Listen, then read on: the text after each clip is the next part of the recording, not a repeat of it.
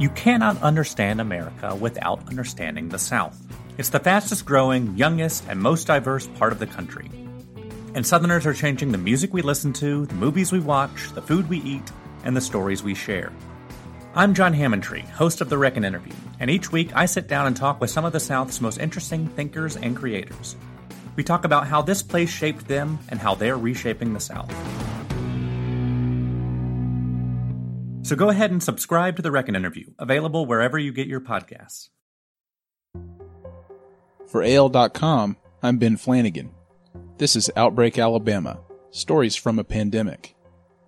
As the novel coronavirus wreaks havoc in Alabama and across the world, these are the stories of those seeking to survive the disease and its economic strain. It's just so important to try to put yourself in the shoes of everybody who is suffering either health-wise or financially, because it's getting us all. You can't lock everything down. You can't stop it. You could just slow it. And now that we've slowed this thing down, the patience for that is, our endurance is wearing out. Today we're going to try something a little different and hear from AL.com opinion writers John Archibald and Kyle Whitmire. They're both world-class columnists who have held their home state accountable for many years. John won the Pulitzer Prize for commentary in 2018. Kyle recently won the 2019 Scripps Howard Award for opinion writing. Here they talk about the successes and failures of Alabama's government so far during the pandemic, plus the stories currently weighing on their minds related to the ways people in the state are impacted, and what's encouraging them about Alabama's fight against coronavirus right now.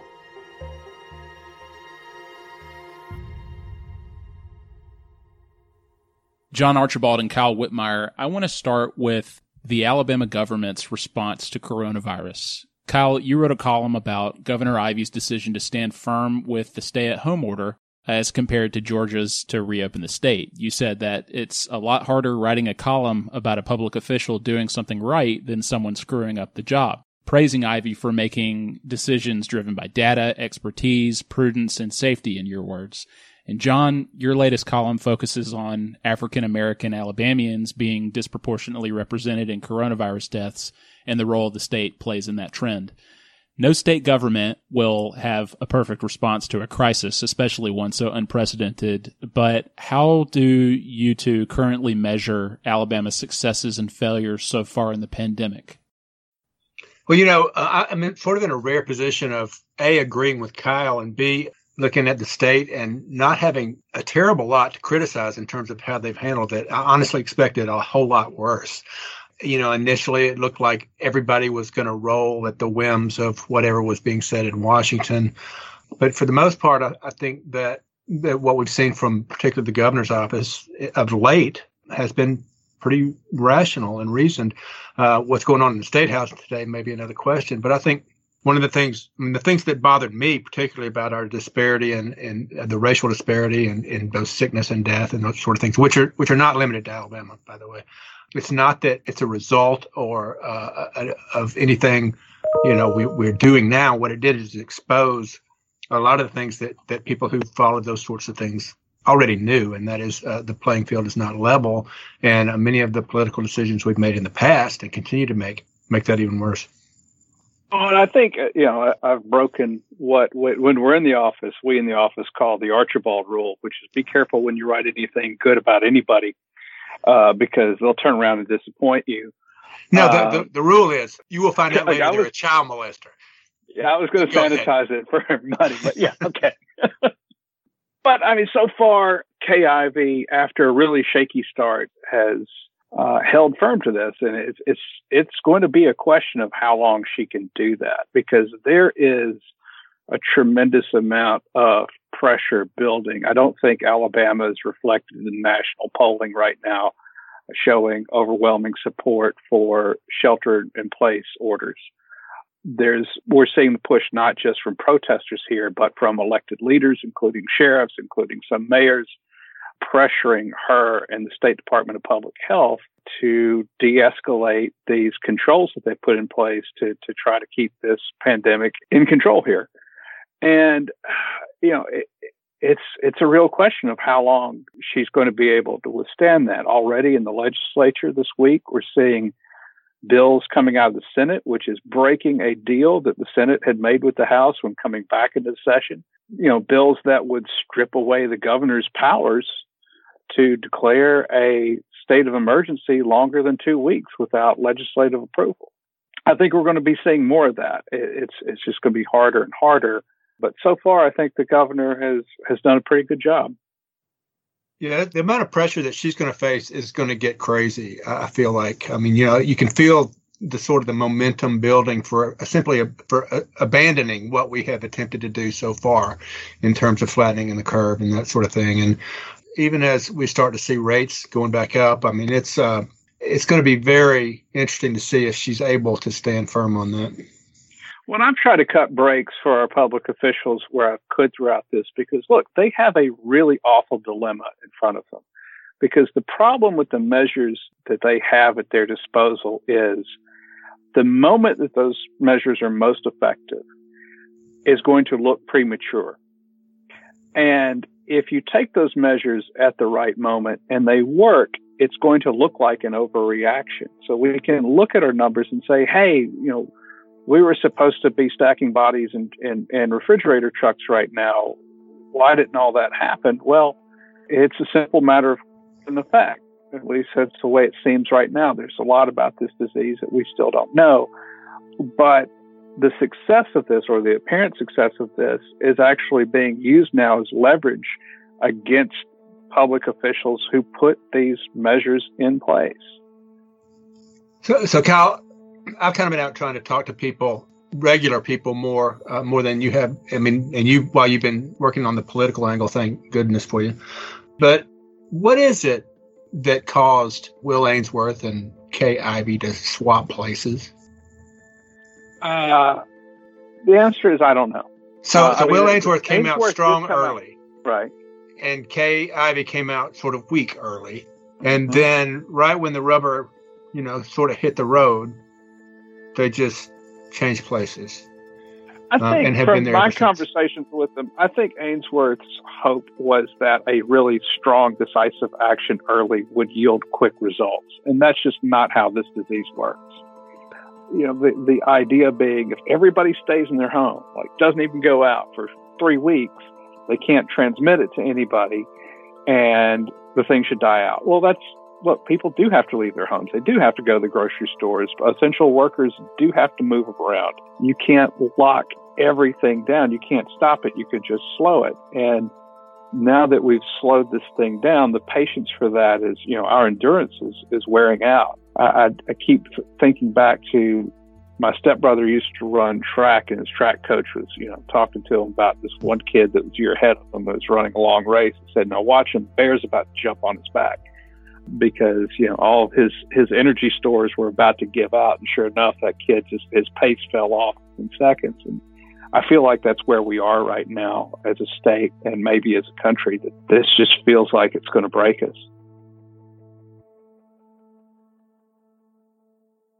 John, your new series, Archibald's Alabama Diary, seeks stories from those in the state that you say can change the world and the view of it. It's a really powerful series full of hopeful and sobering accounts from people who are directly impacted by this. And Kyle, you continue to hold Alabama politicians accountable through all this. While praising Ivey when you feel she deserves it, you remain critical of others like Attorney General Steve Marshall for bullying Birmingham.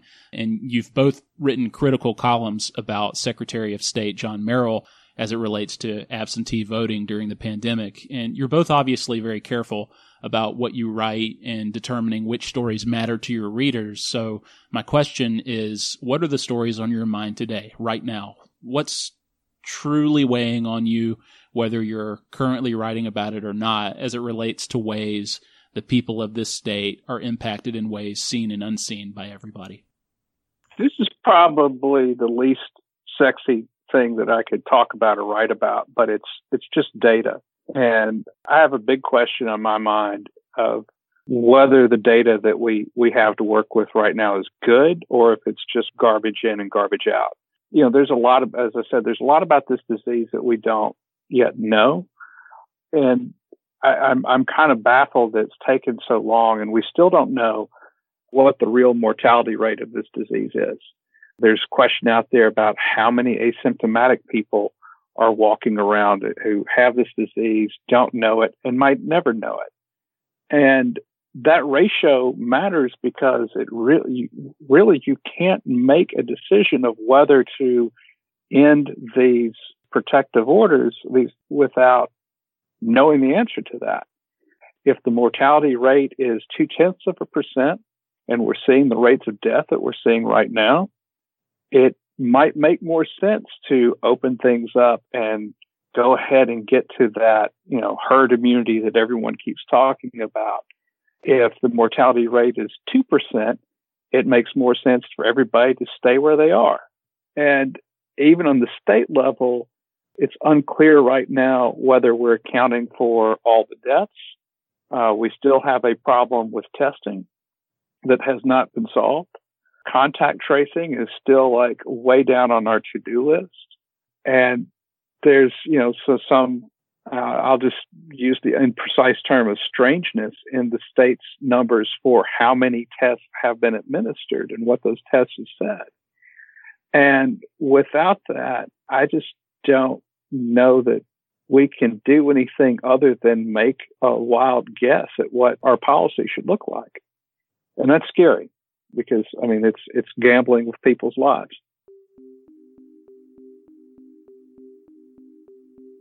The thing that has struck me more than anything else is, we tend to look at this from political points of view or from a government versus, regular people point of view, or from a, people who want to stay in or people who want to go out. And the thing that struck me in talking to so many people is, we tend, in our states of isolation to kind of assume that we know that we're in some kind of shared experience because we're all, conducting business by Zoom or Teams or whatever it is and talking on the phone and we're out of our routine. But what strikes me most is the myriad ways in which people are feeling this and in which they're being hurt by it. But mentally, the stress is incredible. People are really worried about their livelihoods in lots and lots of ways. And people who are having to work are worried about their health in lots and lots of ways. And people who are fortunate enough to be able to stay home and not worry about their income can get bored. They have the luxury of being bored until, they have a medical crisis of their own. I talked to someone yesterday, a couple of days ago, who, was just diagnosed with myasthenia gravis right before this and was losing his eyesight and can't make the appointments. And another person was, every way in which a person can ordinarily have a roadblock in life is just exacerbated to no end in this environment.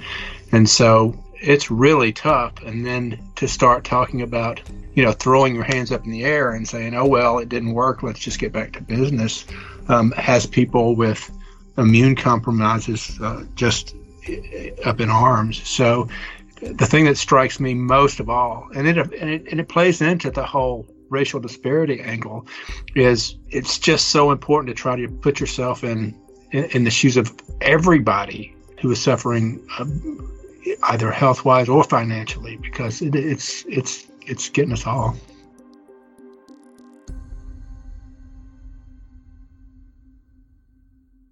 I want to know what's encouraging you both right now. It looked like Alabama was making progress thanks to mitigation and the stay-at-home order. There seemed to be flattening, but we're obviously seeing numbers spike in several parts of the state, a lot of what you guys just talked about. So any light that we noticed at the end of the tunnel, as far away as it was, it might seem dimmer for people hoping to return to quote-unquote normal whenever a version of that day comes. So what's keeping you encouraged about Alabama and the pandemic? Well, for me, it's the same thing that it always does. And I have a tendency to, throughout my career to get jaded and disillusioned a little bit with how things tend to be, whether that's politically or with hatred or whatever that we've seen in the past. The only solution to that is to talk to people, real people who, more often than not will surprise you individually, even if they disappoint you collectively. And talking to so many people about how they've tried to help, and whether that's volunteering or whether it's going out and helping their neighbors who are sick, or putting up signs that offer people cheer, or making masks. taking people to the doctor, the number of people that I've come across who have, without any desire for recognition, tried to do something nice for other people, it's the thing that always gives me hope, and it gives me hope in this environment too. Right now, when everybody's only communication with each other is electronically, it's sometimes hard to see that, because it's easier to see the goodness in a real person doing real things in a real moment you did not expect to have. And so it's harder now, but those people are still there. To the extent that I have any hope, I'm going to be a bit more jaded than John. It's that old Alabama joke that when the world ends, you want to be here because everything here happens last. There's some advantage. I mean, there's definitely advantage right now for two things that we've seen happen. One are major cities like New York and Detroit and even New Orleans getting hit by this first, so we were able to take action just a little bit earlier and save ourselves from seeing hospitals overrun like those places saw. And now we're seeing states around us, including Georgia, lift their restrictions much earlier than us. And if just wait a little bit, wait 2 weeks, 3 weeks, and watch what's happening there. I think the trade-off there is a good one, even though it's still going to stretch out that pinch on businesses and employers and on people depending on those paychecks. It is going to allow us to, we don't have to walk point on this. We don't have to be the first one to take that gamble. And if we start seeing cases rise in Georgia, we know better than to lift all those restrictions as Georgia has.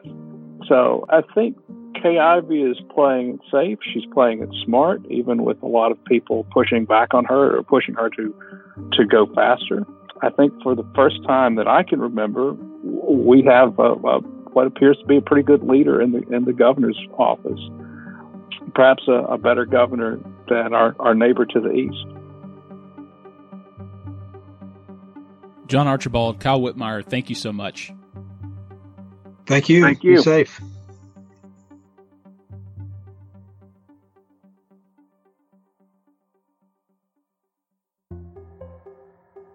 If you or anyone you know is affected by the coronavirus and want to share your story, please email bflanagan@al.com.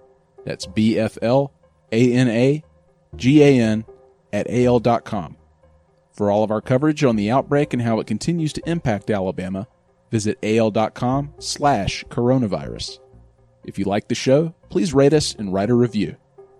Thanks for listening.